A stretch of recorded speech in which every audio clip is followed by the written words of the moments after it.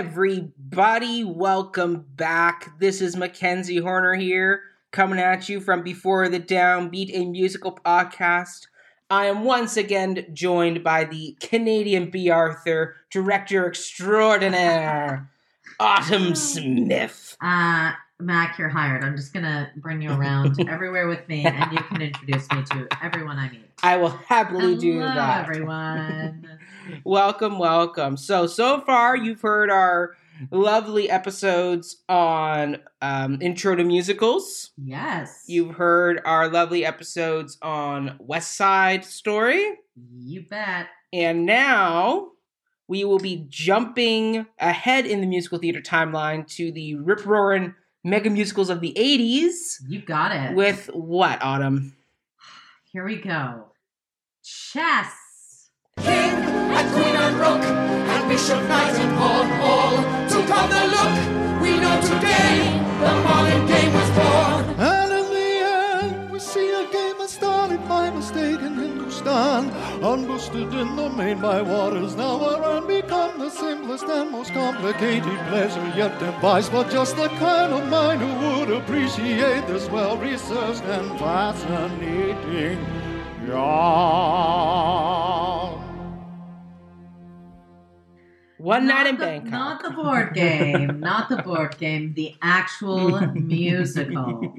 Woo! I'm excited about this one. Yes, Autumn, you chose this musical. I did. So I certainly did. Why did you choose this show in particular for one of our first episodes? You know what? It is... I totally geek out over this musical. It's written by... the guys of ABBA. That's true. That would do it. So as a child of the 80s, I would be disowned if I did not like this musical. And it's my favorite lyricist, Tim Rice. So they came together and worked on this musical. This is pre-Mamma Mia, everyone. I know everyone knows a Mamma Mia.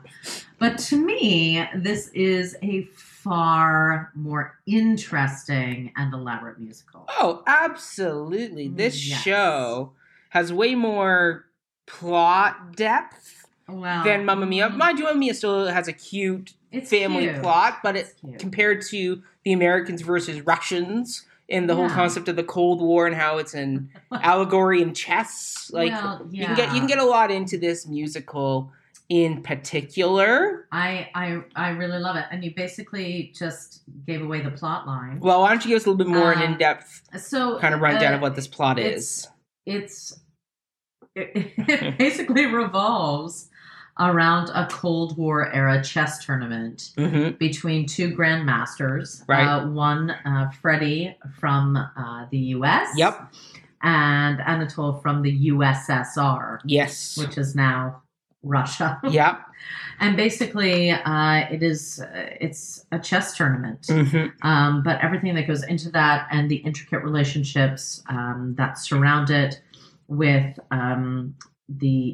Freddie's fellow American Florence, and she falls in love with a Russian, and the Russian wants to defect to the U.S., but he's married, and it's very intricate. Poor Svetlana. Of chess. It is. I know, poor Svetlana. Anatoly's wife, she does not get a fair rap in this musical. Yeah, she's really pushed aside.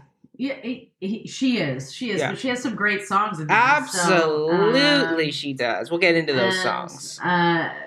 It's loosely based on Bobby Fischer. Yes. So and that whole chess tournament that took place. It's a huge allegory for the Cold War tensions. It is. And Florence is from Hungary, so that plays into it.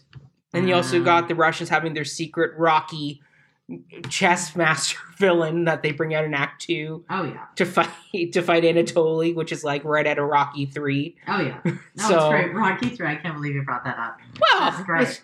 Why not? It's once again, it's America versus Russia with them awarded out of Russia. Digress for a moment. Okay, go. I just heard that they made a new Rambo movie. They did. It sounds terrible. To be honest, the reviews haven't been fantastic from what I understand. Rambo's never been one of those movies that I've gotten into. My mother loves Rocky.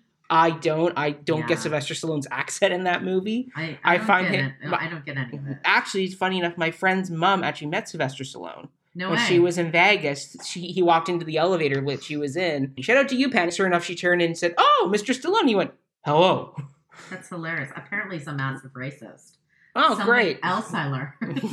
Well, there you go. Sylvester Stallone. Well, I was listening to my other favorite podcast. Oh, what says that? My Favorite Murder. My Favorite Murder? Okay. Wait, is he on that for some reason? Shout out to that. No, they were just talking about it. They talk like this at the beginning of their episodes. Gotcha. And we're talking about it this week, and I'm like, that sounds terrible. So we talked to Rocky, and now we're talking Rambo. So there you go. There you go. Perfect. What's new in the world? It's true. Have you seen any new shows lately? Have I seen any new shows? No, I have not. That's really sad. It's okay. I mean, I'm like on TV. No. I mean, like plays, musicals, anything like that. No, I haven't. No? I'm going to see The Election at Theatre Passe Muraille. Ooh, let me know how that is. I will. I'm going to see Little Shop of Horrors tomorrow in Stratford. I'm jealous. And then that's one we could do. I love that musical. In fact, my beautiful little man Reed just bought a Venus flytrap. Fantastic. So maybe he can be a guest visitor. Absolutely. And talk a little bit about the plant itself. Perfect. When we get to that musical, absolutely. Yes. And then last week, I saw The Front Page at the festival. Oh, how was that? It actually was pretty good. I would say the first act is the slowest out of the three. Once the first act kind of wraps up toward the end, it really picks up because it's based off a 1920 play that was entered into the movie. That's right. And now it's being turned back into an updated version of the play again. Oh, okay. So it still works like within the three-act structure. Who wrote the adaptation? Let me check. Hold on. Because I saw a version of The Front Page in Marietta, Georgia. How random is that? Parade reference for anybody who will be listening later on down the road. Right, Marietta, Georgia. Years ago, my friend Monica Williamson, who I went to Oxford with, that sounds like so bougie. I'm sorry. But it is true. I did do that. Yeah. Okay. So we're going to stop that. Yeah. But she was starring in The Front Page. Did she play Cookie? She did. I love that character. In Marietta. So that's my only... Yeah. So it was directed by Graham Abbey, directed the production, and it was adapted by Michael Healy. Oh, okay. Yeah, that makes sense. Yeah, Ben Carlson stars as like the main reporter guy, the one that's leaving, and you got what's her name? Playing Cookie. Hold on. Oh, Meg Beatty? Yeah, playing Cookie. Oh, that's amazing. Yes, and then you got Juan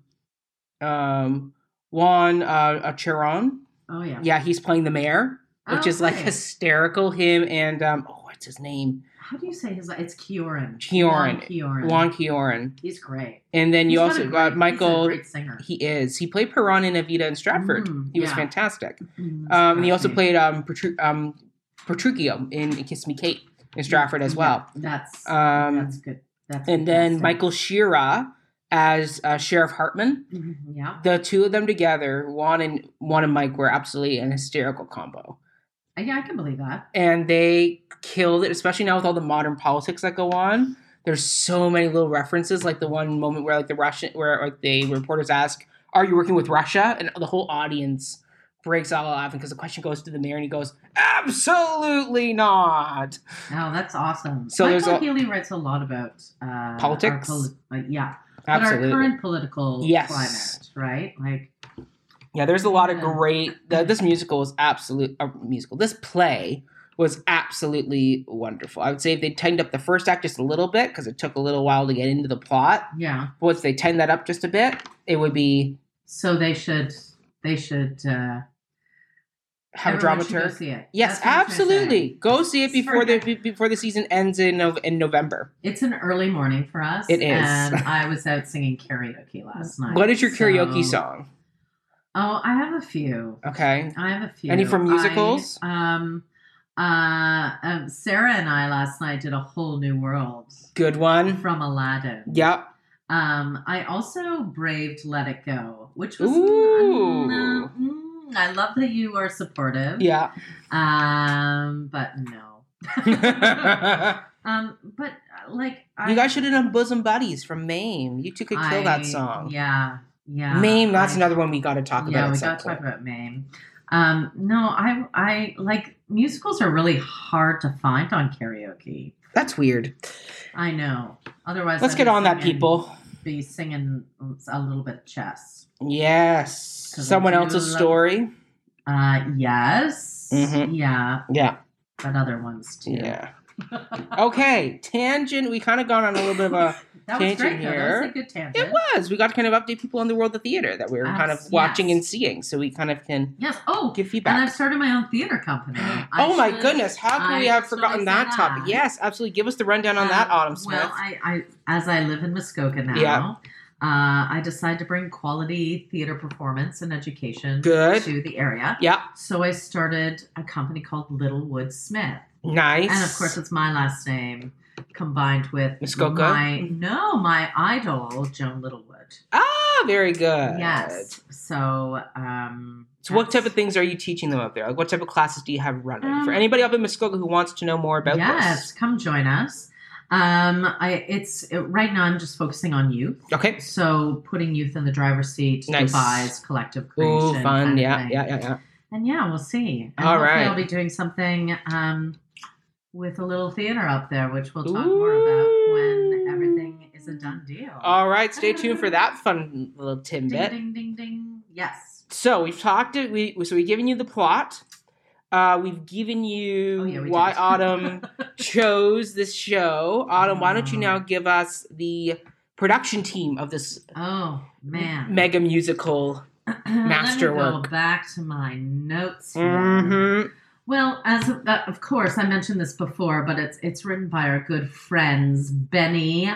No, I'm going to mess this up. Oh, goody. So this is one of those things. I practice these. I even had Siri say them back to me. So it's Bjorn Ulvaeus. That's how Siri said it. Mm-hmm. He's part of the ABBA team of Benny and Bjorn. Okay. He's a Swedish songwriter, producer, and a member of the Swedish mega musical group ABBA. Love it. He's the co-composer of the musicals Chess, Christina från Duvemåla. No idea what that one is. Mamma Mia. Of course. I don't know if that's actually how you say Christina från Duvemåla. But it's, that's when you should do up in Muskoka. You know what? You just BS it, and people will go along for the ride. And he co-produced the film Mamma Mia with his great friend and colleague, Benny Andersson, who is the other half of ABBA. That is true. Göran Bror Benny Andersson is a Swedish musician, composer, and of course, fellow ABBA member. He also wrote those musicals with Bjorn. Of course. And he was involved with both film versions of Mamma Mia. The sequel to. And Mamma Mia, Here We Go Again. Meryl Streep as a ghost. And he served as the executive producer for those. Wonderful. And this is a fun fact, since 2001, he has been active with his own band. Oh, interesting. I know. How fun is that? Yeah. So those are the two composers. Okay. And then we have the wonderful Sir Timothy Miles Binden Rice. And here is his bio, because we do other stuff with him later in the season, but we will do his bio now. Friends, it's long. I'm sorry. I'm not going to cut this one short. No, you got to honor the knighted man. He's great. So it's actually not that one. He's an English author and lyricist. Okay. He is best known for his collaborations with one Sir Andrew Lloyd Webber. Yes. With whom he wrote Joseph and the Amazing Technicolor Dreamcoat. Of course, Jesus Christ Superstar, which we will come to, and Evita. Yes. With Bjorn and Benny, he wrote Chess. He also wrote additional songs for the West End revival of Wizard of Oz. Did he really? Yeah, with Lloyd Webber. Of course. and the musical King David. Oh, wait. And he works with Alan Menken. Of course he does. Yes, he does. And he... Big Disney Renaissance, those two. Right. Well, once Ashman had passed, he became one of Menken's solid partners. So he was involved with Aladdin. Yep. How cool is that? Yep. Beauty and the Beast, and the musical, the very popular musical King David. What the hell is that Anyone? Bueller. Didn't think so. No. He also is a frequent collaborator with Elton John. I was about to say. And he did Lion King, Aida, and did the DreamWorks animation Road to El Dorado with Ennio Morricone, who is he wrote The Mission. Awesome composer. I wonder, because they just announced Elton John's going to be doing the music for the new Devil Wears Prada musical. I wonder if they'll bring in Tim Rice to come help with that. I don't know, but one of my, because I used to work at Stage Door Manor in New York. Yes. Shout out. Hey, Stage Door. Make sure you're listening. One of the people working on that was a former student at Stage Door when I was directing there. Shayna Tao. Really? Phenomenal. Okay. Just, I believe she might have worked on Waitress as well. Oh, very good. Bareilles. Yeah. Gifted. Okay. Gifted musician. Awesome. And writer. So I don't know if Tim's on that one. He's been ousted by Shayna. That's great. Oh, that's okay. Sorry, Tim. Oh, well. Tim's got a lot of credits to his name. Yeah. It's true. Well, look at Sondheim. He had his run throughout the 70s, 80s, 60s, and now he's kind of taking a back seat. He's helping other people. Exactly. That's great. That's what he does now. He is one of the most celebrated lyricists in British popular culture. Of course he is. He was knighted by Queen Elizabeth II for services to music in 1994. Awesome. He has a star on the Hollywood Walk of Fame. As he should. He's an inductee to the Songwriters Hall of Fame. Is a Disney Legend recipient. And is a fellow of the British Academy of Songwriters, Composers, and Authors. This is fun. 2016 Sunday Times Rich List values Rice at £150 million. Whoa! He is the 15th richest music millionaire in the UK. Okay. And he is one of 15 artists to have won an EGOT. There we go. So in our last episode of Western, we couldn't figure out who won the EGOT. Now you know. It was Tim Rice who we were thinking of. Timmy. So Timmy is our first Mr. Rice. Sorry, yes, Mr. Rice. We have figured out you are our first EGOT person of the podcast. EGOTs, I love it. Do you know what that's from? EGOT. Music Man, of course. It's Sunita. That's very good. I'm so glad. Of course. Please say that's not going to be lost on you. No, hell no. It might have been lost on me, depending. You never know. EGOT. So the piece was originally set to be directed by Michael Bennett. Okay. Of Chorus Line fame. Yep. After casting the show and commissioning the set and costume designs, he had to draw out of directing it because he had health-related problems due to AIDS-related lymphoma. Oh, no. And he died so tragically at the age of 44. Wow, he was young. Well, it was in that time. That's true. 80s, Yeah, it was the 80s. Yeah. There was a lot of stuff going on with the AIDS crisis during that time. Yeah. And we'll have to talk about falsettos. Yes. That's on our upcoming list. season list of shows that will be talked about. So who came in instead? That was very tragic. So, Sir Trevor Nunn.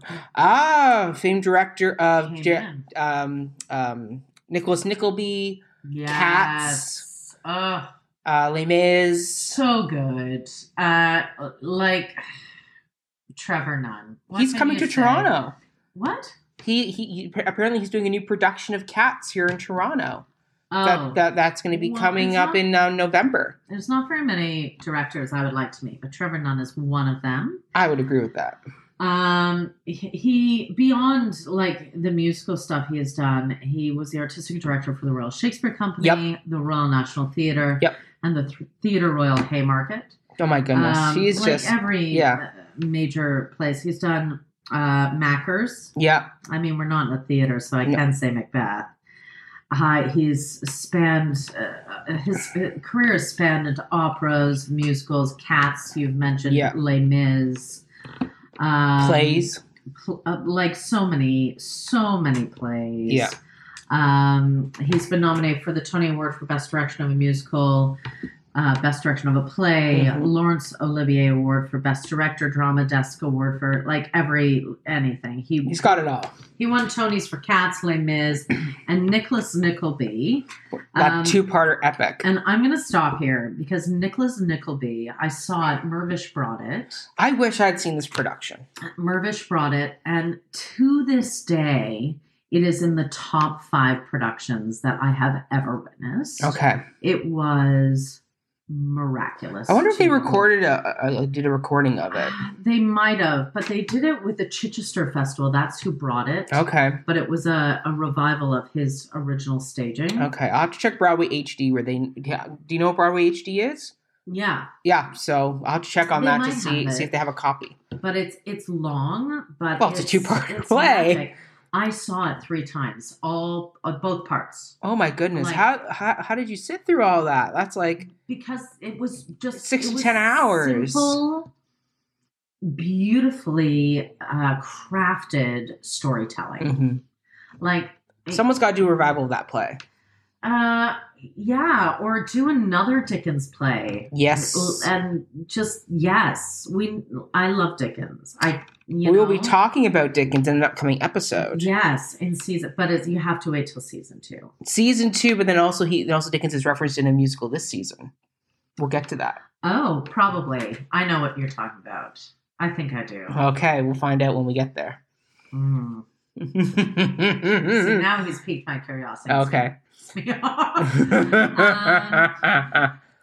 Trevor Nunn is one of the most influential people in British culture. So says the Telegraph in 2008. Yep. The chess is his one-time favorite musical, I think. He said in 2001 interview with the San Francisco Chronicle, Tim Rice admitted that after the comparative failure of Chess, his all-time favorite, he became disillusioned with the theater. Really? Yes. He commented, "This may sound arrogant, but Chess is as good as anything I've ever done. Ooh. And maybe it costs too much brain power for the average person to follow it." Mr. Nunn. Those are fighting words. You bring it. You bring it. I would say I like Les Mis more than Chess. I would just like to say, we will notice that Tim Rice is not on Mamma Mia. That is true. He is not. So he's pretty true to his word. And was Trevor Nunn? No, Trevor Nunn didn't do anything Mamma Mia. No, but I'm saying, that's kind of, he's setting himself apart. Yes. In the what he deems to be an intelligent music. I wonder what Trevor Nunn thinks of Mamma Mia the musical. Oh, I think he probably hates it. I'm going to speculate that he has written off Benny and Bjorn. Poor Benny and Bjorn. Poor Benny and Bjorn, but you know what? They're making a lot of money. It's true. So, they're ABBA. Yeah. And they keep on making money off their songs. Absolutely. Well, apparently they're getting back. Apparently they're doing a one last world concert tour of the original 4 ABBA people. I would so go see that. We should go see that and do a Patreon review once our Patreon is set up. Sorry, that was me drinking my morning latte. Everyone, it's iced. The clink, clink, clink, clink. Then you have one more person involved in this. Who is that? It is the person who wrote the book. Oh. For the American version. And who was that? His name is Richard Joanne Nelson. Okay. An American playwright and librettist. He wrote the books for James Joyce's The Alive. Okay. And the Broadway version of Chess. Okay. And he also wrote the critically acclaimed play cycle, The Apple Family Plays. Never seen that. Is it good? I have no idea. Okay. I do not know it. I know James Joyce's work, obviously, but I don't know that musical. Okay. No, I only know Chess. Fair enough. Which we'll get into. All right. Is that it for the team? That's it. Sorry, that was very long-winded. That is okay. This is a big team. A lot of big name members on this team. Yeah, it's ABBA. It's ABBA and Trevor Nunn and Tim Rice. Like, yeah, 4 big names of musical theater, right? Like names. Mixed all in here together. So, big names. Production history-wise, this is one of our more interesting storied production histories. And you probably can jump in because you probably know it a little bit more than I do. So, lyricist Tim Rice had long wanted to create a musical about the Cold War. During the mid-1970s, he had discussed writing a musical about the Cuban Missile Crisis with his usual collaborator, composer Andrew Lloyd Webber, which I think would actually be a great idea. Like JFK singing. I don't know. But the idea, unfortunately, never came to fruition between the two of them. In the late 70s, Rice got the idea to tell the Cold War story through the prism of the long-standing United States-Soviet chess rivalry. He had earlier been fascinated by the political machinations of the 1972 match of the century with Bobby Fischer and Boris Spassky, I guess is the Russian name. We'll go with that. Yeah, okay. Sure. However, when Rice wanted to start working on the new musical in 1979, Lloyd Webber was already underway with his own independent musical. And can you guess what that musical was? What's that? Andrew Lloyd Webber? Yes, he was busy doing another one of his own independent productions. Can you guess which one it was in 1979 he was working on? Cats. Bingo. So I win. You What's do. You get all my adoration. Oh, wow. I love it. Mm-hmm. So Lloyd Webber was working on Cats, which means he was unavailable. Therefore, it was suggested that Rice work with Benny and Bjorn. I love it. Because, that'd be the natural... From the neutral Sweden, right? They're neutral territory. I know who will write this musical with us. Yes, exactly. The Swedes. I love it. It's great. Because apparently Tim Rice knew that these two, Benny and Bjorn, were looking to develop and produce projects outside of ABBA land. So He was like, all right, let's do it.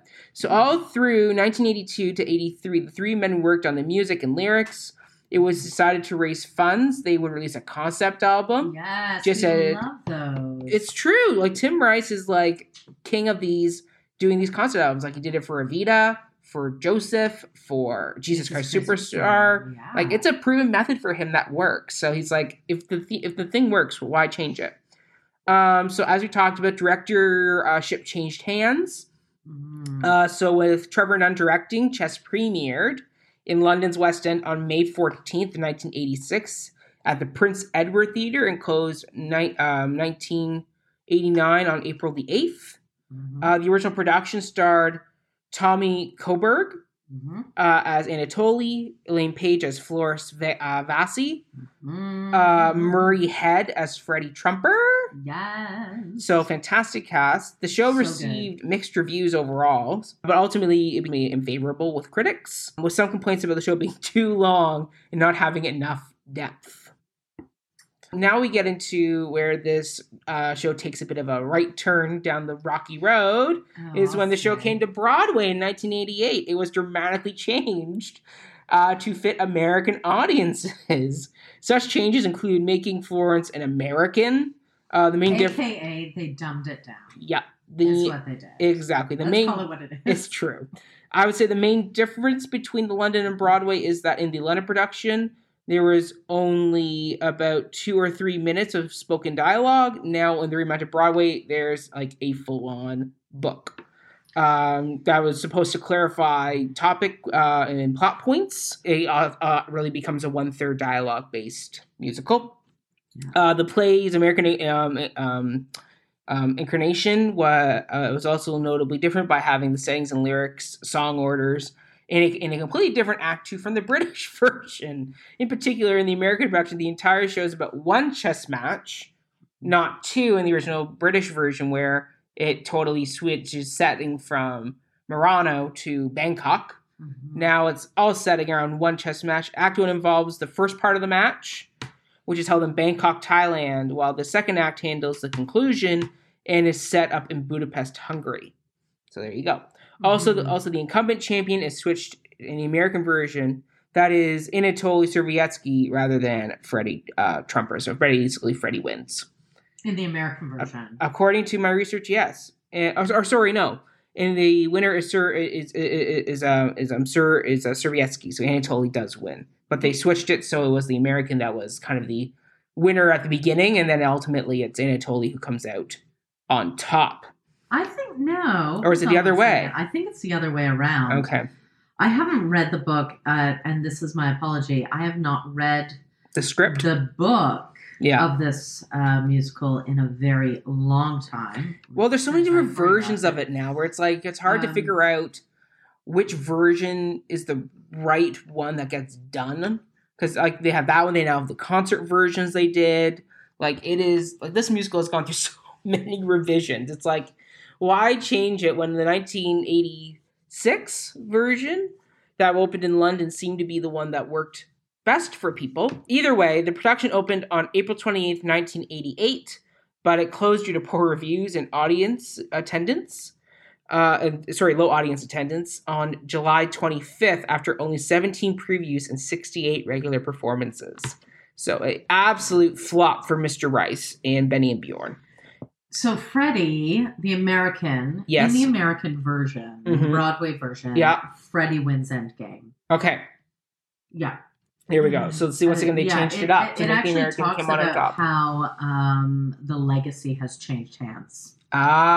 Because, chess is at that time a pretty Russian stronghold. Yes. So they changed it so he became the world champion. In true American fashion, when something comes to America, they have to win. Yeah. God forbid. God forbid.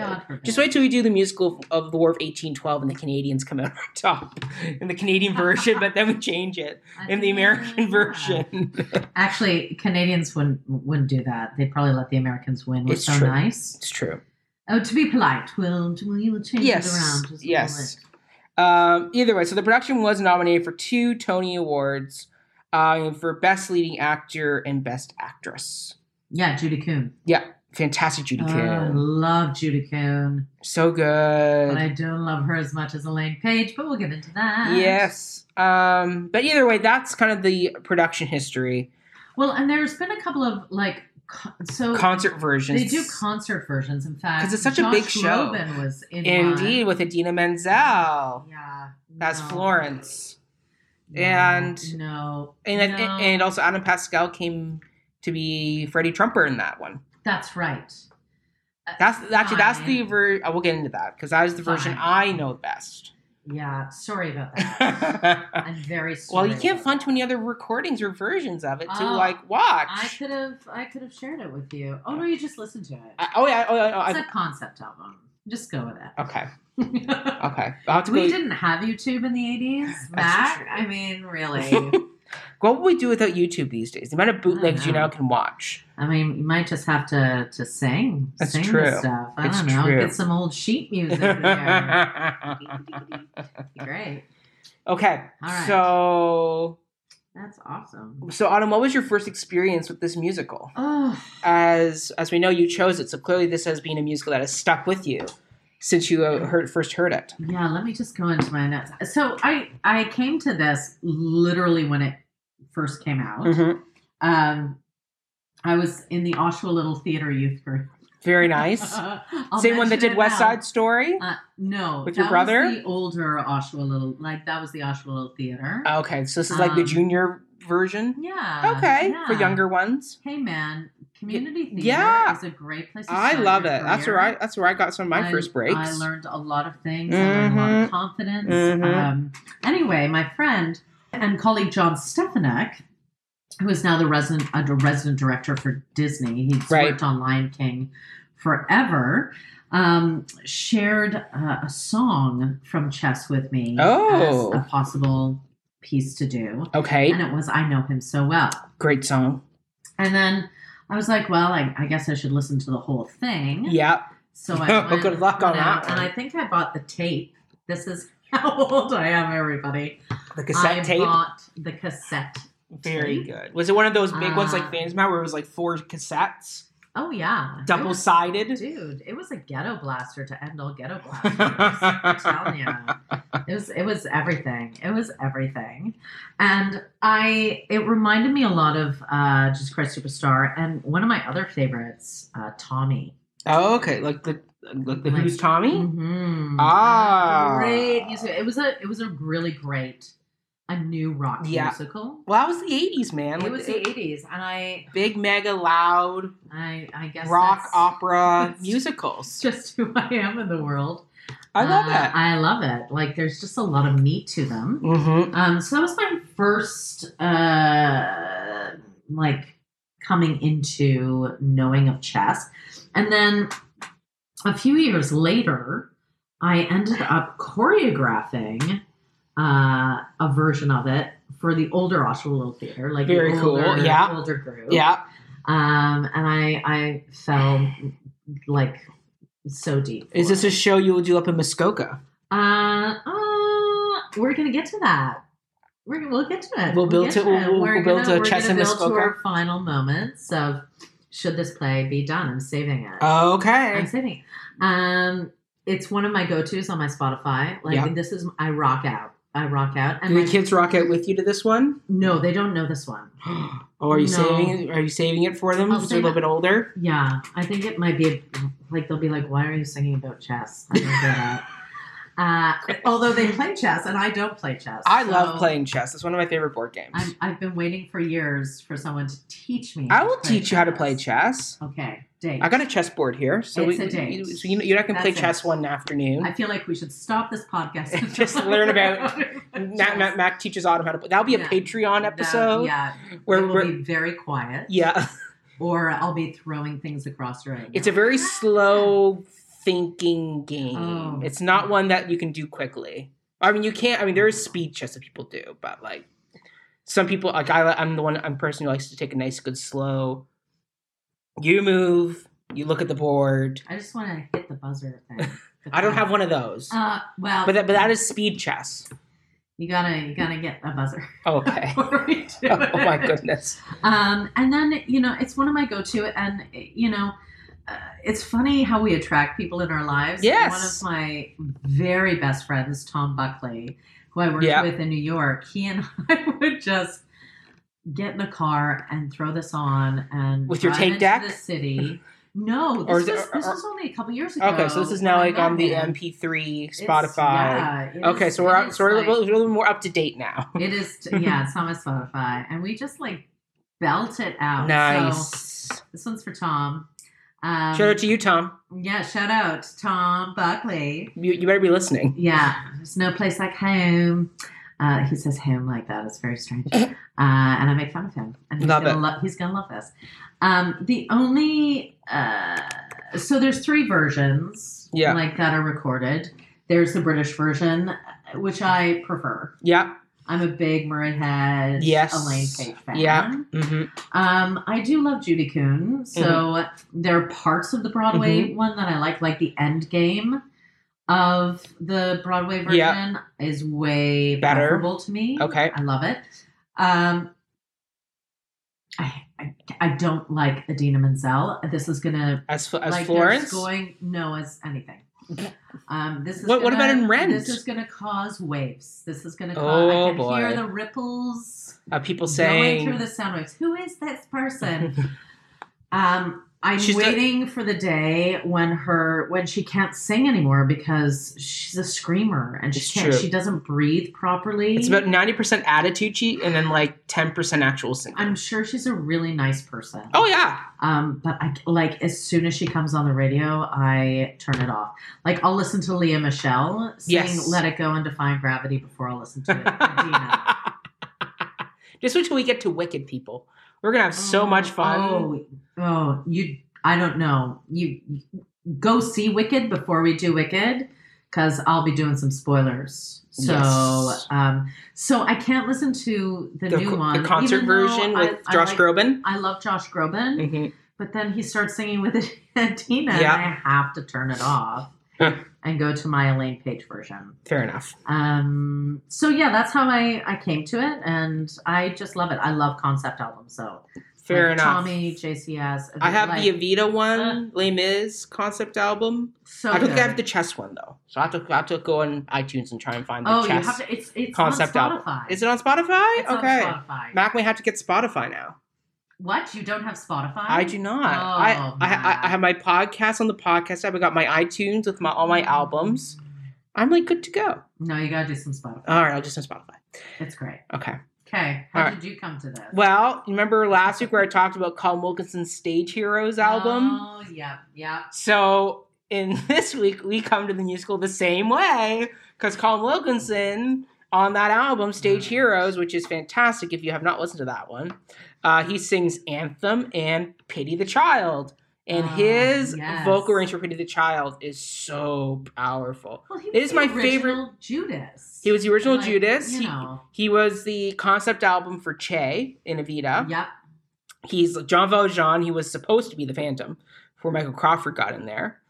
You can't diss Michael Crawford. All right. Can't do that. All right. Colin, we still want you to come on the podcast, so I'm just going to work on that. That would be great. Well, yeah. I think Colin should totally come on the podcast. Yes. I think he'd be great to have as a guest. I think so.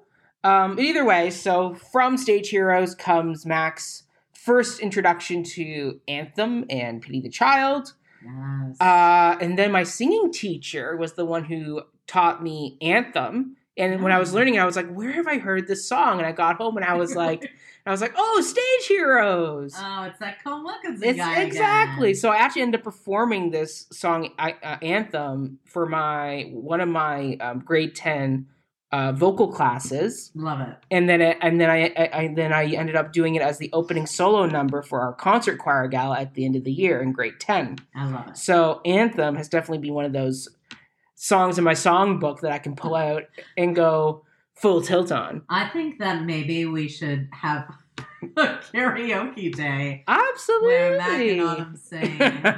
And everyone will have to listen to it or not. Your choices. So, yeah. Yeah. But then when I was trying to learn about the show, the only copy I could find at HMV for like finding the full version so I could learn about the show was the Idina Menzel, Josh Groban recording. No. So that's where I first heard all my recordings. Then I found out through an interview on YouTube with Carolee Carmello that she started the national tour of Chess. Really? Oh, that's great. I can't remember if she was Florence or Svetlana. I think she was Florence. Oh, yeah. She was a total Florence. So I found her on YouTube. So that's where I learned a lot of Florence's music. I want to YouTube that now. Yeah, it's so good. I love Carolee Carmello. It's so good. Oh, actually, funny enough, follow up to our conversation about Carolee Carmello later on. She is coming to Toronto in Hello Dolly in March. So Autumn and I will plan to go see that. Yes. And so we can do a review of it. Yeah, because I would love to see her live. Her for voice once. is butter, man. Absolutely, it's like pure. She's buttery goodness. Oh, it's so gorgeous and rich. Carolee, when you're in Toronto and if you want to come on our podcast, let us know. We will happily tag you in this so we can try and make this happen. Well, everybody go do that. But yeah, so basically the Josh Groban Idina Menzel version was the one I kind of knew. Yeah, I have the DVD copy of the concert as well as it's on Broadway HD, and I also have it on my iTunes. So this is the version I know. I know. I'm sorry. I know. But overall, like this wasn't a musical I knew super well, but it's one of those ones where I know quite a few of the songs from it, so I got a good understanding of it. But with all the different versions, it's hard. It's one of those weird musicals where it's been rewritten so many times. It's kind of like Anything Goes. Anything Goes is another musical that has a lot of rewrites and revisions from what it originally was. So fascinating. We just need to go back to the beginning with this musical. It's true. It needs to go back to what it was with Elaine Page and Murray Head. Like, could we start again, please? Could we start? Yes, please. Oh my God.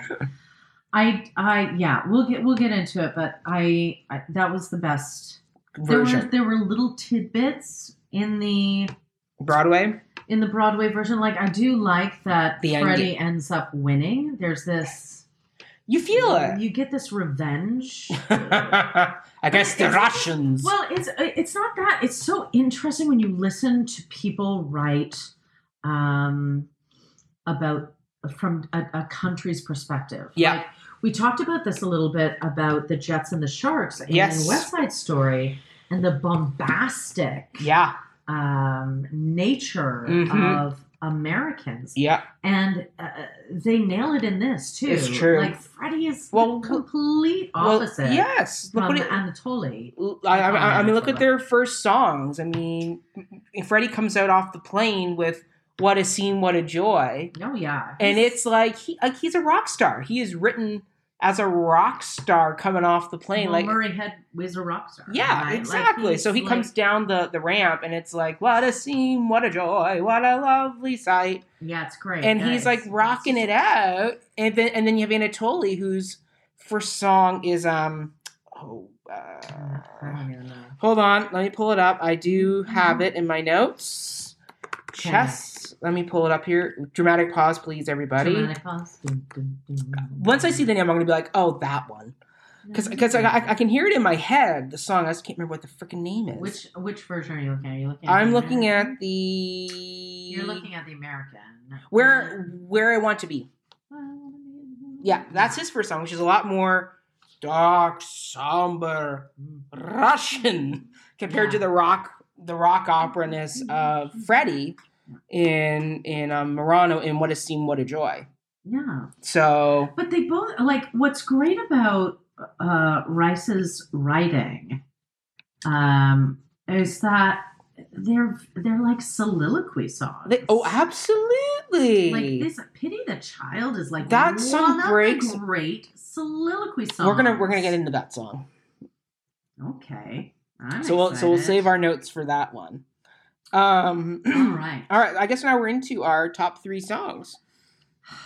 Autumn, what is first on your list? I don't have favorite songs in this musical. Oh, come on. You got to have at least top 3 that, like, if you went to Spotify, what are the top 3 songs from Chess that most often get played? Like, compared to the game of chess versus Anthem, like, I'll tell you my number 1 song from this musical. Okay. Is Nobody's Side.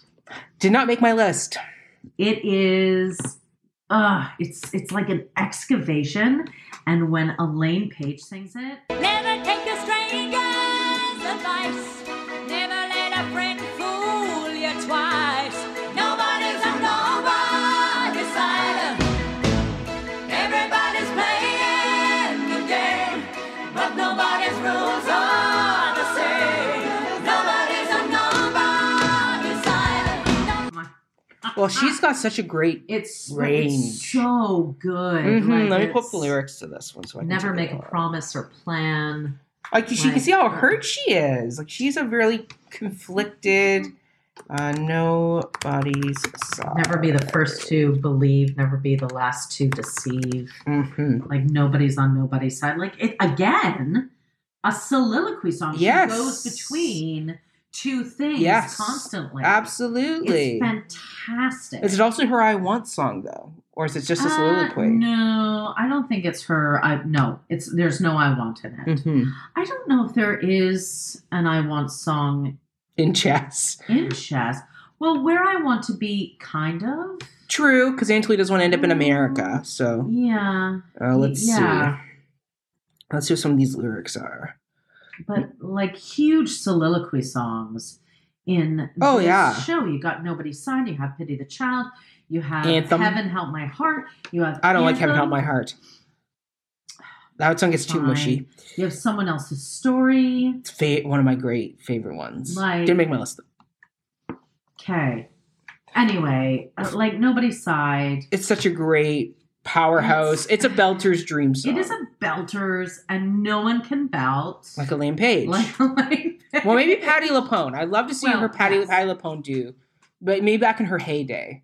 Oh yeah, but anything that Elaine could. Well, the 2 of them go back and forth all the time. Patti LuPone and Elaine Page. Although I have to say, shout out to Judy Kuhn on this too, because she also nails it. I still a lot to prove. There must be more I could achieve, but I don't have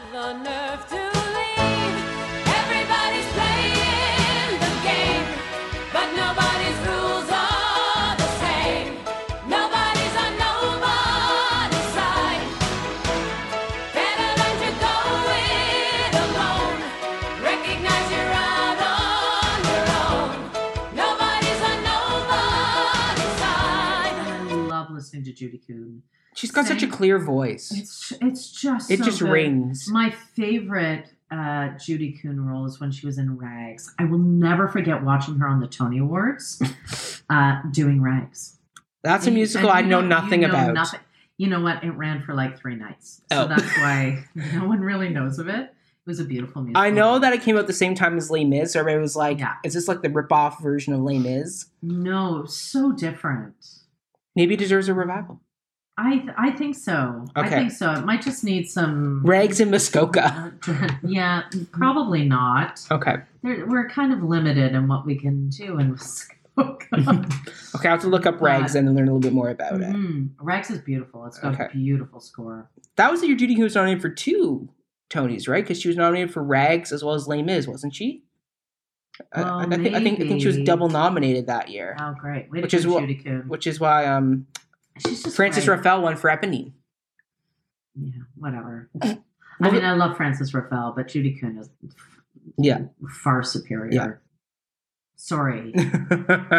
I'm being Canadian. I'm not sorry. Judy Kuhn is just she's so good. Gifted. One of the best voices for a Disney princess, too. Yeah, but her range is also... But she played Pocahontas, so I have issues about that. But Colors of the Wind. We are not talking about that today. That'll be a Patreon conversation where we break down Pocahontas. No, we're not going there. That's just... It's... Yeah. Like, just why? Anyway. All right. So number 1 for you is Nobody's Side. Yes, please. All right.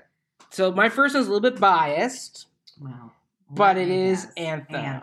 Absolutely. I love the song. It's a great solo Act 1 button. How can I leave her? Where would I start? Let man's petty nations tear themselves apart. My land's only borders lie around my heart.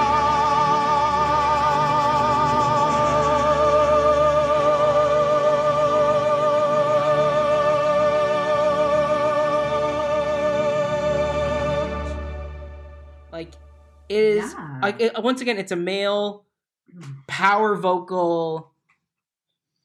And it's a love it's a love song. Yeah. It's a soliloquy love song to his country. Yes. It's so patriotic. It's so like you could take like really I don't think there's too many references to direct where it's like I love Russia. It's just I love my country. Let's see. Cuz I think like this song could be used anywhere. Like no man, no madness, though their sad power may prevail, can't possess, conquer my country's heart, they rise to fail. She is eternal, long before nations' lines were drawn. No, it's about his homeland. Yeah, because he's leaving Russia. Well, he's defecting. Motherland, yes. I should say. Which I think is something nowadays where we have so many refugees and immigrants moving around the world. This is a song that really, it can be used by anybody, where it's like... a great song. Where it's like, hey, like, do you miss living in the Middle East? Of course there's a part of you that will. But, like, they all stay right here. Well, we take our home with us. Exactly. Like, I can move anywhere in the world. I'm still going to be from Oshawa, Ontario, Canada. It's true. And there's very... And you've lived a lot of cool places. Yeah. Yeah, but I'm an Oshawa girl. That's my home. That is my home. Yes. And I'm a Barrie boy. You're a Barrie boy. Mm-hmm. That says something about us, everybody. Small town Ontario. That's both of us here. Yeah. But yeah, this song is all about like it's one of those great patriotic, like I could put it up there with like, do you hear the people sing? As like top 10 patriotic songs and musicals. Oh yeah, Anthem the old hills, the old Red Hills of home, which we will get to. We will get to. But that's another massive patriotic song. Yes. In contrast to something like another national anthem from Assassins. Yes, that's true. A different patriotic song. That's very true. Right? but very good. Very good. Yeah, Anthem, love it. I think my favorite version though is the Tommy Coburn, the OG version. Because don't get me wrong, I love Combs' version. Josh Groban does a pretty decent adaptation, but I think Tommy, he has that lovely baritone. Yeah, it's beautiful. Rich voice to really come across as this Russian man who's defecting at this moment. It's a high emotion moment. And you also have the choir in there too, halfway through the song that just bursts in.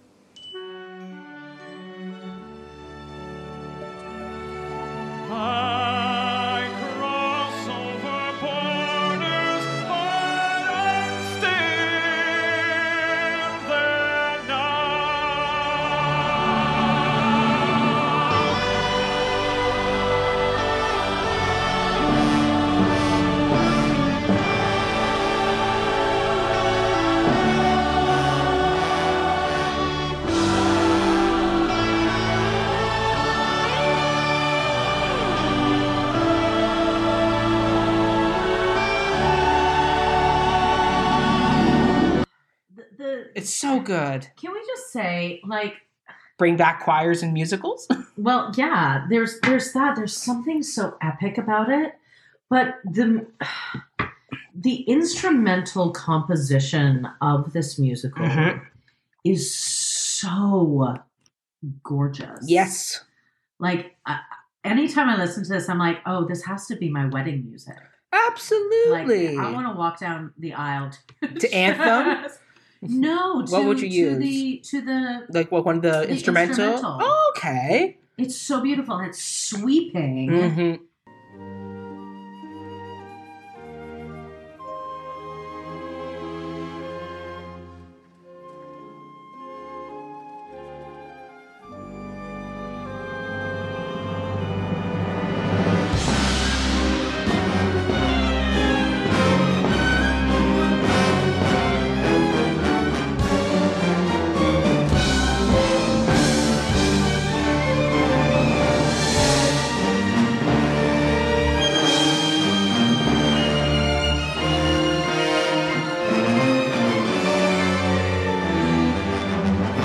Like, is this for a game of chess? Well, it's very balletic. It is. It's very lyrical, and it's like the inner slow workings of someone's mind. Yes. Like that. What is someone thinking when they're looking at a chessboard? Mm-hmm. And then you get the da da da, and you get like the opposites. Yeah. This musical plays opposites beautifully. It really is. It's one of those really good ones. Even within solo songs, it plays opposites better. I'm gonna say better than almost any other musical. And okay, I know. I threw that down. Throwing that gauntlet down. I know.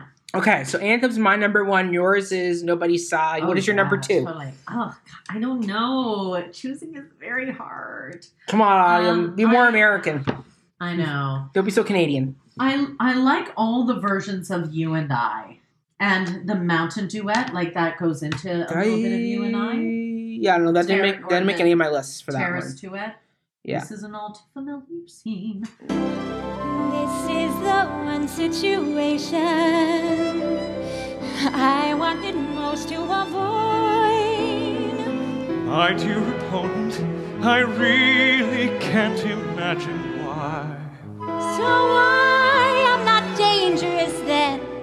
What a shame. No, you're not dangerous. Who could think that of you? You are so strange. Why can't you be what you want to be? You should be scheming, intriguing, too clever by hand. I have to hand it to you, for you've managed to make me forget why I ever agreed to this farce.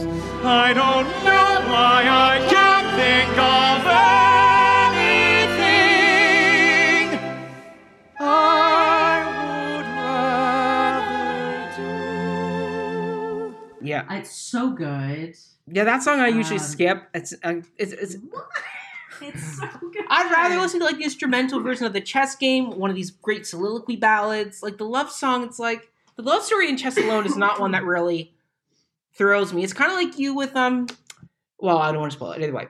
For another upcoming episode where we talk about another certain musical that has a certain love story that you go, I skip those songs to listen to the songs from the Community instead. Oh, right. Totally. That is me with this one where I go... I get it, though. I get where you're coming from with that. Yeah. Because the dynamic of the chess game it's more compelling. Like, you don't need a love story in this musical at all. You really could just cut all that stuff out, make it a little bit shorter, and really just focus on this conflict back and forth of the chess game. What I do like, though, is the fact that this is where Florence and Anatoly kind of fall for each other, which ultimately pushes Freddie to his ultimate fate in the game, in the original British losing version that causes him to lose, because he loses his queen of the match, basically. If Freddie is the king of the board on his side, Florence is his queen. And when Anatoly takes his queen in a real chess match, you lose the game, because the queen is the one that moves the board. Is the one that, it's the ruler of the board. Yeah. Interesting. Right? Yeah. Yes, I agree with you. I'm sorry, I'm just looking at something on the intranet. What are you looking at? Well, I wondered if Anatoly did win. He wins in the concert version. Or sorry, yes, sorry. He wins and he goes back to Russia in that version. So this is what happens when you start rewriting your damn musicals. People can't remember who wins, who loses. Yeah, so Anatoly wins. But it's not against Freddie. No. Well, Freddie's already lost by that point, because in the original version, they go to Bangkok in Act 2, and that's where the Russians wheel out their Rocky III Russian bot villain. Here's what should happen with this musical. Sorry, I'm totally going to digress. Yes, do it. They need to take Act 1 as a concept from both and mix it with the American Act 2. Because the American Act 2 is better, you say. It needs to stay with Freddie and Anatoly. Like, yes, it's their chess game. It just gets confusing. Why? Let's rewrite chess and do a new production. But Tim Rice, look us up. We will happily sit down dramaturgically, work ourselves through. Forget none. I'll do it because I have ideas. Okay. And I've always wanted to direct this musical. Okay, we'll talk about that at the end, though. Okay. So your number 2 was the Mountaintop Duet, right? Well, it's the Terrace/Mountain Duet, depending on which one you're listening to. Yeah. And You and I. It's kind of tied. Okay. I do like the Florence Anatoly stuff. All right. I know. Fair enough. My number 2 is... Let me guess. What? Pity the Child. It is! The Act 2... Not the short version of Act 1, but the full... breakdown. It's great. Act 2 version, where this vocal range for this song is astronomical. This is like Freddie Mercury 4-octave song where you gotta like go full out or not at all. I was the last the woman told. She never let her bed get cold. Someone moved in, I shut my door. Someone to treat her just the same way as before. I took the road of least resistance. I had my game to play. I had the skill and more the hunger, easy to get away. Pity the child with no such weapons, no defense, no escape from the ties that bind. Always a step behind. It's so painful. Yes, because you see this man, song. And I think it's a reputation of a lot of Americans where they have this bravado. Yeah. But deep down, they are people who hurt. Yeah. Deeply. They feel the pain. It's not like he dishes a lot of information. He does. You know, oh, well, you find out a lot about his family. But the music almost compensates for the therapeutic lyrics. Like, usually I don't do like, oh, here's the exposition. Yeah. This is what's happened to me. My dad left me. Oh, My mom doesn't talk. I don't talk to. Yeah. Pity me. But it's more than that. Yes. It's like he's, Well, the audience is getting the inside look of like, who is this man and why is he arrogant? Why is he someone?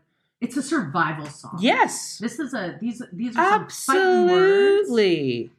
Yes. And I think my favorite version though is the Colm Wilkinson version because once again his high notes at the end where he's going full tilt into the pity the child, do-do-do-do-do. Pity the child, but not forever, not if he stays that way. He can get all he ever wanted if he's prepared to pay. Pity instead the careless mother, what she missed, what she lost, what she let me go. And I wonder, does she know? I wouldn't call a crazy thing to do, just in case she said,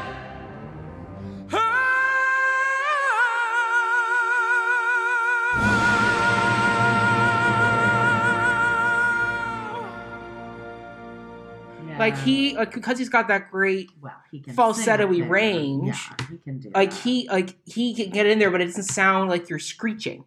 Where I've heard some guys try and sing it, and it's like, ooh, you cannot get up to that high octave. Really grateful that this one is not a karaoke song. Can you imagine?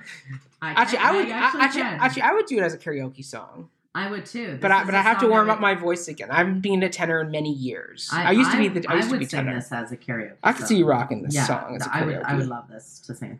But yeah, it is a great song. And again, Rice writes opposites. He does. Well, look at like Anthem, which is like the Valjean soliloquy, to Pity the Child, which is like the Javert suicide soliloquy. Yeah.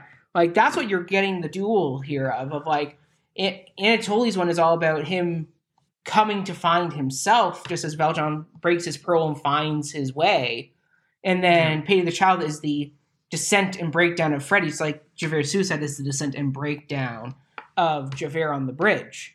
Just in that one, Javert jumps off the bridge into the water, and in this one, at the end of Pity the Child, Freddy's able to pull himself out of the hole and is able to actually help Anatoly win the game against the Russian Rocky 3 bot. In the original, yeah. Yeah.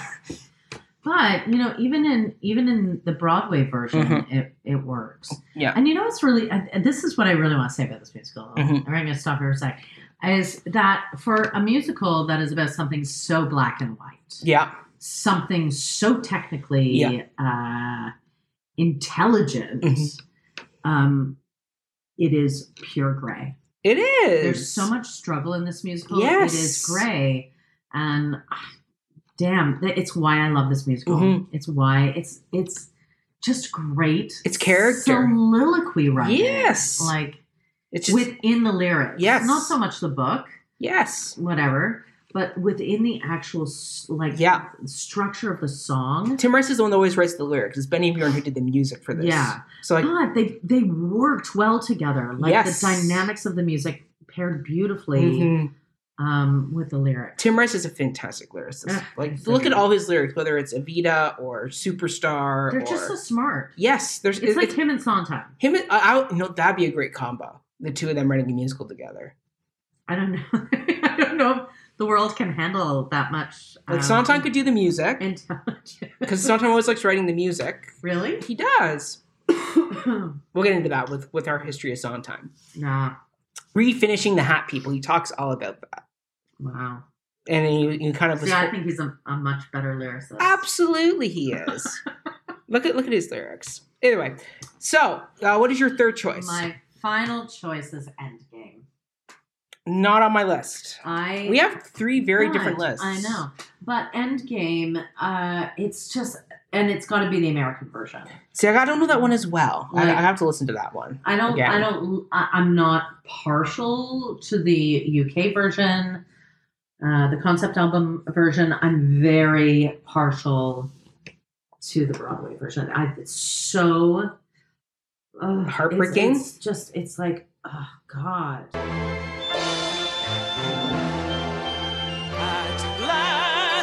he's made a mistake. I cannot go on hurting all the people who have trusted me. He cannot escape from here.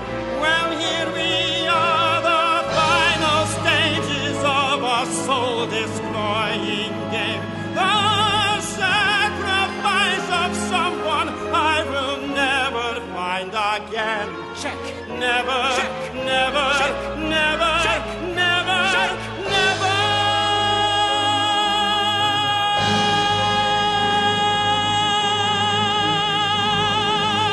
Back the losing side. Florence Vassy took you for a ride. Florence Vassy, you just haven't got the instinct of a win. There is nothing more to do. And Freddie wins. In this and one when too. Anatoly says, "So I lose today and tomorrow," because he knows He's going back to Russia, and it's not going to be going well for him when he gets back there. Great. He's Krem- lost. Yeah, His wife is, yeah. Poor not Svetlana. happy. Poor Svetlana, man. I was gonna, okay. You're Endgame. Endgame. It's just like, and the chorus comes in like we have just witnessed history made. Yeah. Power moves west, ending an era. This is a great day for American chess. This is the moment, like in Rocky 3, where Rocky goes, "If I can change, you can change. It is. We can change."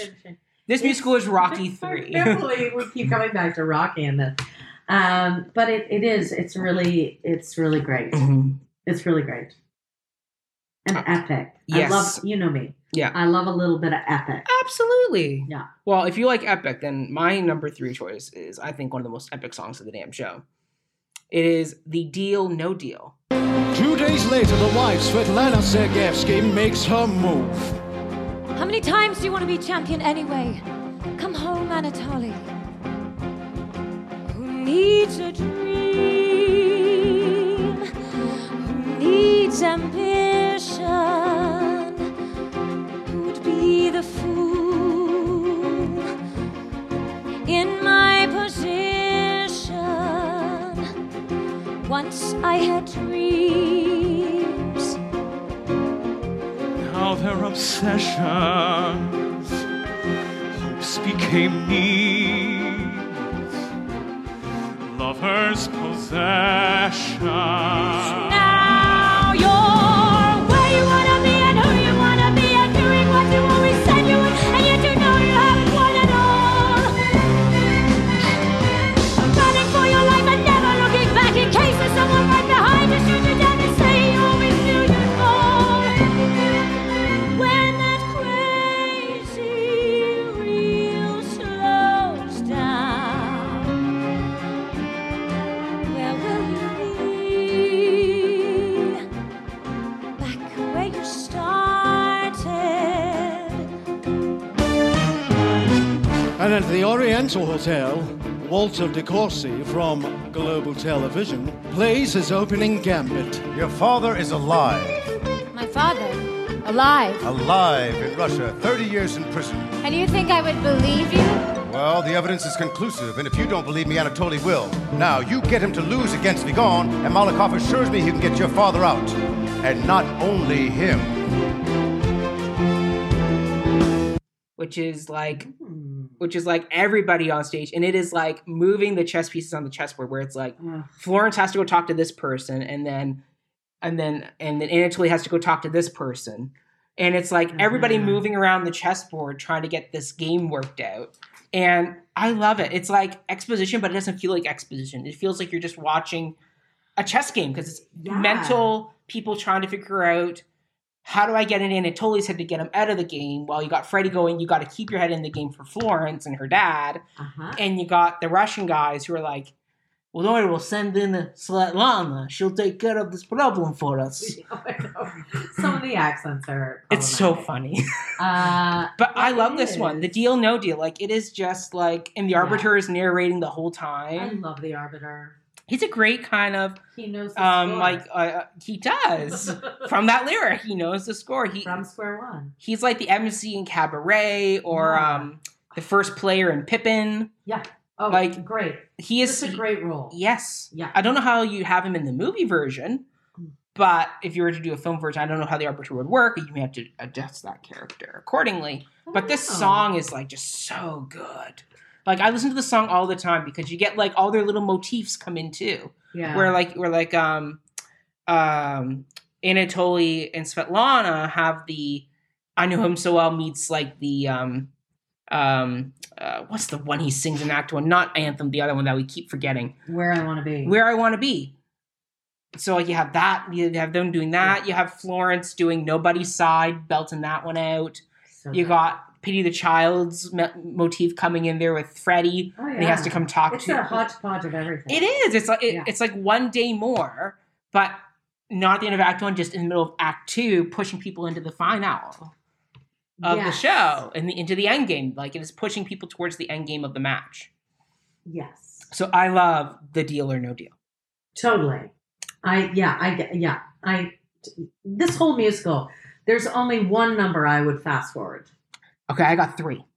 3? Yep. Mm-hmm. So we'll go through together. So what is your number 1? Maybe I have 2. Okay, what's your number 1? My first one is One Night in Bangkok. Didn't make my list, but it's definitely one I skipped to. It is so disco, poppy. Like, I get it. Like, but okay, this is a song that has transcended the musical. I still hear it on the radio at work. Of course. People still play it. It was in The Hangover too because they said it in Bangkok. So they had to use that song. Mike Tyson sings it at the end. Oh, Lord. Lord. One night in Bangkok and the world's your oyster. The bar, the temples, but the pearls ain't free. You find a garden and the golden cloister. And if you're lucky, then the gods ain't cheap. Benny and Bjorn and Tim, I hope you got a lot of money for that. I bet they did. A lot. And you should ask for more. Mm-hmm. But like, I don't know why we go to Bangkok to begin with. Like, why the heck do we go to Bangkok for a chess match? Because it's a world tour, right? Oh, that's true.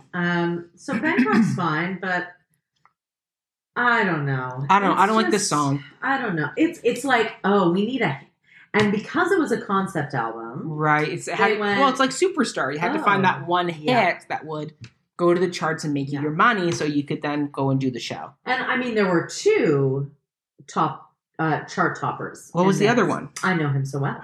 Oh, it's true. Right? Which I love, which we didn't really talk about. No. It is a great song. It's a great female duet. It is. And it's a very rare one, too. They're rare, right? Wasn't it good? Oh, so good. Wasn't he fine? Oh, so fine. Isn't it madness? He can't be mine. But in the end, he needs a little bit more than me. More security. I know him so well.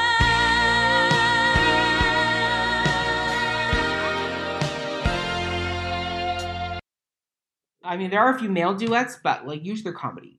But we'll get into that one in another show. Okay. But yeah, okay. One Night in Bangkok, yeah, definitely one I would skip as well. Fast forward. Yeah. My number 1 is The Embassy Lament. Oh my dear, how boring, he's defecting. Just like all the others, he's expecting us to be impressed with what he's done here. But he hasn't stopped to think about the paperwork his gesture causes. We've an embassy to run here. Which is the one that comes right before Anthem and is sung by the guys working at the embassy. Yeah. Where it sounds like a typewriter. That when they're do do do do do do do ba da da da da da. It's like it's just it's so I don't. It's like this is such a nothing song. That's only in my notes. It's a nothing song. Yeah, I don't know why it's there. Like turn that into a quick dialogue moment. It's like who cares what the guys who make your freaking keys? Like just get to freaking the end of Act 1. I have to go pee. This is a long ass show, and I want to hear Anthem at this point. Like these characters don't come back. They're not important. Like I would cut this song in a freaking heartbeat. It is so the melody is cool, but it's like, yeah, The Embassy Lament. It's just one of those ones where I'm like, why is it here, people? Like, are we just trying to like? It even sounds like Swedish. Like it sounds like the ABBA. It's like, come on, people. Sounds like Inspector Gadget. It does. It does, And yeah. I don't like Did this. you say that? Yeah, I don't like this one. I love that cartoon growing up, though, Inspector Gadget. Shout out to all my 90s kids out there. Yes. But yeah, Embassy Lament, definitely one where I'm like, skip it. Let's get to Anthem here, people. Yeah. Okay, what's your number 2? You said you may have a number 2. Heaven Held My Heart. If it were love, I would give that love every second I had. And I do. Do I know where he'll lead me to? Did I plan doing all of this for the love of a man? Well, I let it happen anyhow. And what I'm feeling now has no easy explanation. Reason plays no part. Heaven held my heart. Yeah, didn't make my list, but one again, another. I just don't know. I'm just kind of like. I'm like, can we not give Svetlana another song? Because like she only has like one.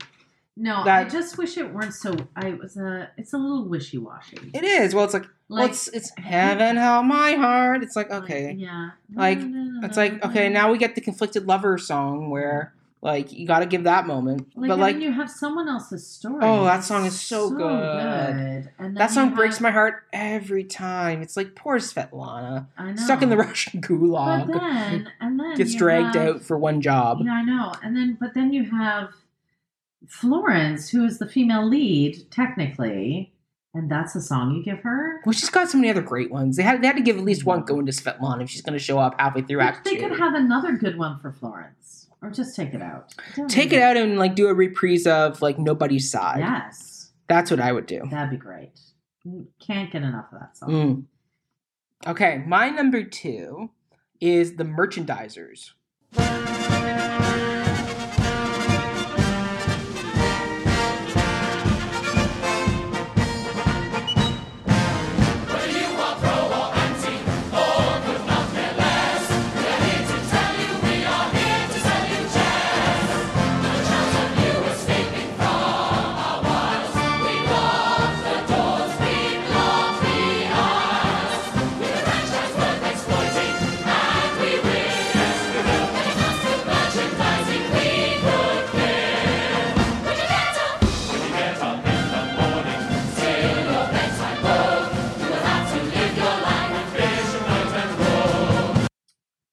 Because that one, I personally feel there are a few too many ensemble songs in this damn show where it's like, we need to really strip this musical down to the chess game and the plot. Yeah. Like there's, okay, so getting into the damn chess game, like you have the Hymn of Chess, the Merchandisers, the History of Chess, the Diplomats, the Arbiter.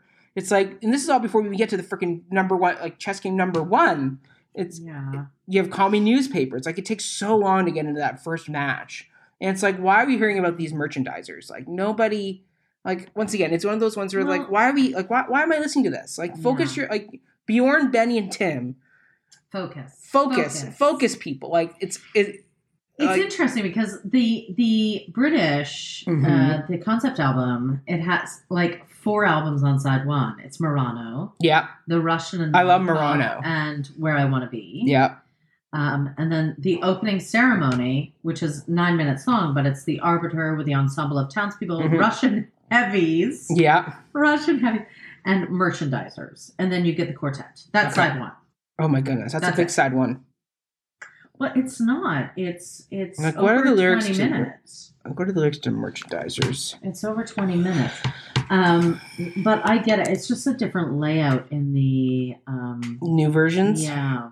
Like for me, I just go, it just drags, and it's like, I don't know, I don't feel like it does much to do. Like there's one that's like talks about clean your teeth with checkered toothpaste, wear our vests, our kings and queens on bouncing breasts. It's like Tim Rice, your lyrics are funny. That's great. Yeah, but then it's I love that. But then it's like you great could lyric. Yeah, but it's like you could even buy a set and learn to play. We don't mind. We'll sell you something anyway. Mm-hmm. I mean, I could get it. Like, it's like at all these matches, like they're commercializing chess, but it's like which is ridiculous. It is, but it's like we don't need that song. I don't know. Again, it's playing the opposite. It is, but it's like we don't need that opposite. Just get me to the damn chess game. I know. Focus your story, people. I know. I get you. You can tell there was no dramaturg, or if there was, this person didn't hone them in enough. Well, and then you look at the Broadway version of this, and it's then paired. You add in a script on top of that. It's like no wonder the show was so freaking long. It's so long. It's so long. Yeah. Okay. What is your? Do you have a third choice? I don't. Okay, I do. Okay, what is it? The Story of Chess. No, I love that song. Each game of chess means there's one less variation left to be played. Each day got through means one or two less mistakes remain to be made.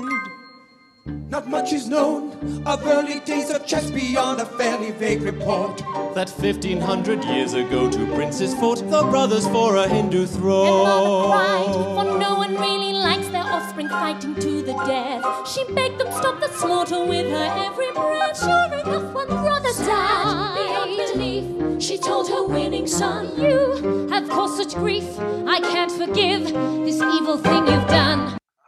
Each game of chess means there's one less variation left to be played. It's so... I know, but for me, I'm like, I just want to get to Murano and what is seen. Because, like, that's where, like, if I'm going to start a movie version, that's where I would start the whole movie. Because it's like, plane flies in, and Freddy's off the plane, and it's like, because in that one song, you get the whole, what the heck is going on. The Story of Chess is a great kind of background on like the game of chess, but it's like, do we really need a background on the game of chess? Do we need to know about the princes who created the game as a representation of war without actually having to go into war because they don't want to make their mother upset? Like, see now, in the actual play version, though, this might put it into context. Okay, the Story of Chess serves as a prologue. Yes, so this is. I want to check my memory of this, but. Florence's father, Gregor Vasi, is a Hungarian revolutionary. Okay. And he explains the story of chess to Florence as a 4-year-old before the two are separated in the midst of a violent rebellion. Yeah, okay, see, that's more interesting than what I've seen in all the other versions where it's just basically the arbiter comes out on stage with a spotlight and he goes, this is the game of chess. And I'm like, no, seriously? No. Like, no, that's stupid. Move it along here, people. I like that idea though of like it ties in with Florence's backstory of like why does this kid love the game of chess? Well, because her dad, before he was ripped out of her arms, told her the story of chess, and it's probably one he's told her a few times as a guy who probably likes the game of chess. Well, it's how one describes war. Yes, and that's the whole point of the hymn of chess. It's true, right? Yes. The two brothers, that are fighting because they don't want to really go to war because their mother would be very upset with them, which is a great idea. It's awesome. Can we not do that now in real world? Just have a bunch of leaders just come sit down and play games of chess to win world power. Here is my thought on that. They wouldn't be intelligent enough to understand the game. Okay, so the Story of Chess is one that like I think if it's done like the way you described it, it's great.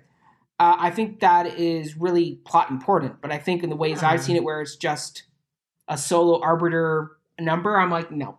Give me straight to Murano in Freddy's entrance, because that is such a rockin' opening number. Like, do-do, do-do, do-do, Murano. I love Murano. Yeah, that is one of those few chorus choir ensemble numbers where I'm like, yeah, this song rocks. It does. Like, especially when they do soprano, alto, tenor, bass, do-do.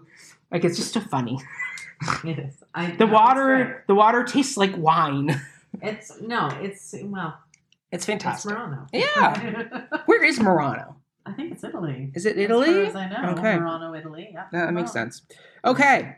So, Autumn, now we get to the end where it is the big question. It is Italy. That's why water tastes like wine. That makes sense. It's taking me to booking.com conveniently. Autumn's going to Milano, everybody. We're going to Italy. Bye-bye. Yeah. All right, so now we're at the end. Should this musical be revived? Autumn, can I go first on this one? Because I think you got a longer answer than I do. Okay. All right. You go first. All right. I say yes. Okay. I say with the current Russian-American relations we got in the world right now, you could easily do a revival of this and get really into the whole current machinations of the politics between America and Russia, especially with our current president of the United States and Putin.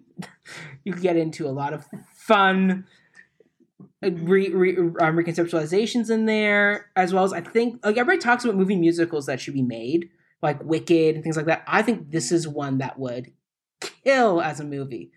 Obviously, pare it down a bit. You gotta like work it, like get rid of a few ensemble numbers, focus really on the plot of the game. Yeah, but I think this is one that could be a really good movie musical. Right? Because these are all Oscar-winning characters, where it's like deep, intellectual. I love this show. I really do love this show. I do too. It's one of my favorites. Yeah, this is like they're like it's the game of chess. Like it's one of those timeless. Everybody knows the game of chess. It's a world-known game, and everybody can get something out of this musical, whether you're Russian, American, Italian, from Bangkok. Yeah, like it's all about power and the way people grab and take power and the games that go on to get power. Yes. It's so good. Okay, Autumn. It is great. It is one of my favorite musicals. That's why this bit of information is so hard for me. Why? I don't know if it should be revived. Why? It needs an overhaul. Well, if it's going to be done, that's what we would have to do. It needs to be overhauled because right now 3 different versions. It's not even that. It's just stuck in a very particular time in a very in the particular 80s place. Yeah, around something that not very many people care about anymore.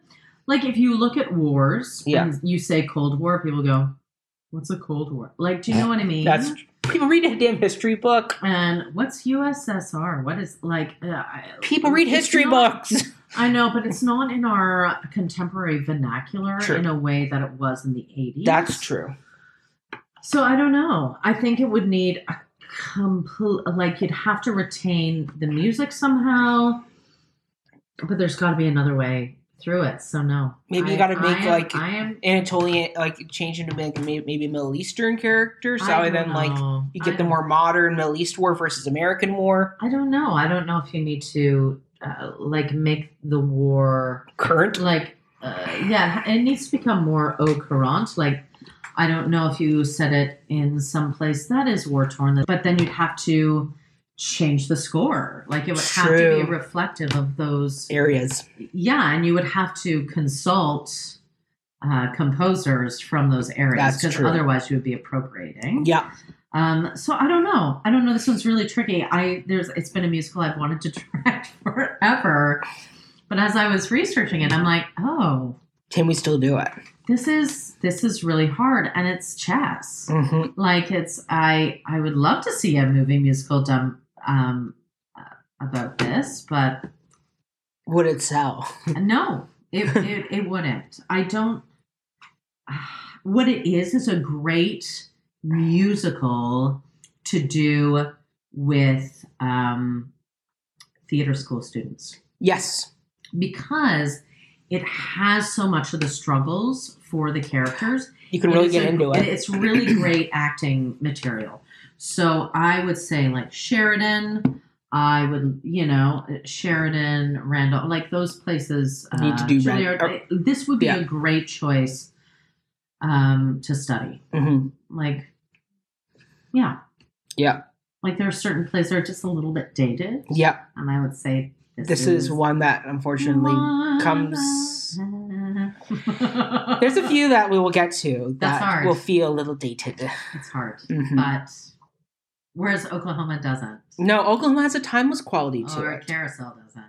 Carousel, certain topics I think in there not aged well. But they haven't aged well, but it's interesting to look at how far we've come as a study. This one is kind of like, what more does it have to say at this point? Have we come that far with Russian relations?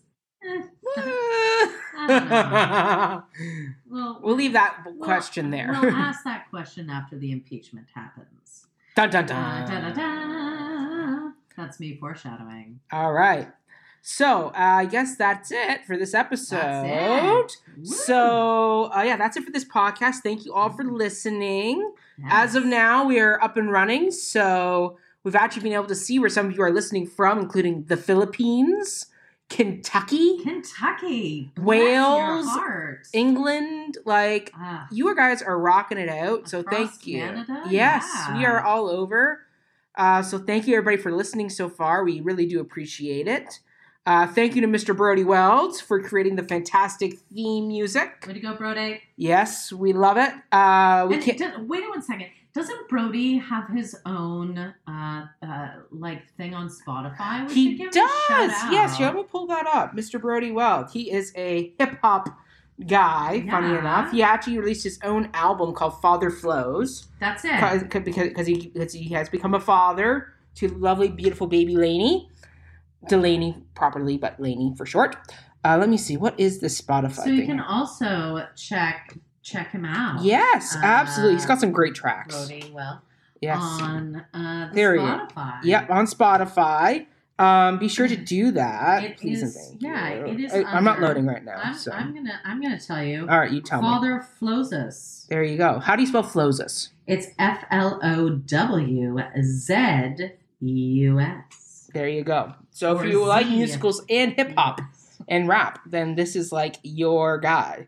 He is a well-rounded, fantastic gentleman, Mr. Brody Wells. So thank you, Brody, for all you do for us. Way to go, Brody. Thank you. Let's see here. Where am I at here? Oh, right. So next week we'll have another preview for you so you can see what is coming next. So exciting. Yes. In the meantime, be sure to check out our Facebook, Instagram, and Twitter pages, all at Before the Downbeat. Yes. Make sure you are liking and subscribing. Make sure you give us 5-star reviews on iTunes so we get more noticed on the iTunes search charts. Yeah. Please and thank you.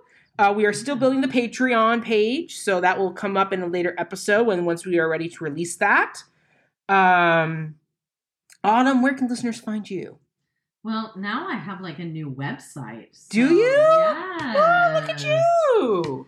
For my new company called Littlewood Smith. All right. So it's littlewoodsmith.com. Mm-hmm. You can also check out Littlewood Smith on Facebook and Instagram. I follow already. It's great. Littlewood Smith. I love it. Or you can just check me out at Autumn Smith. Yeah. Or Autumn DM Smith.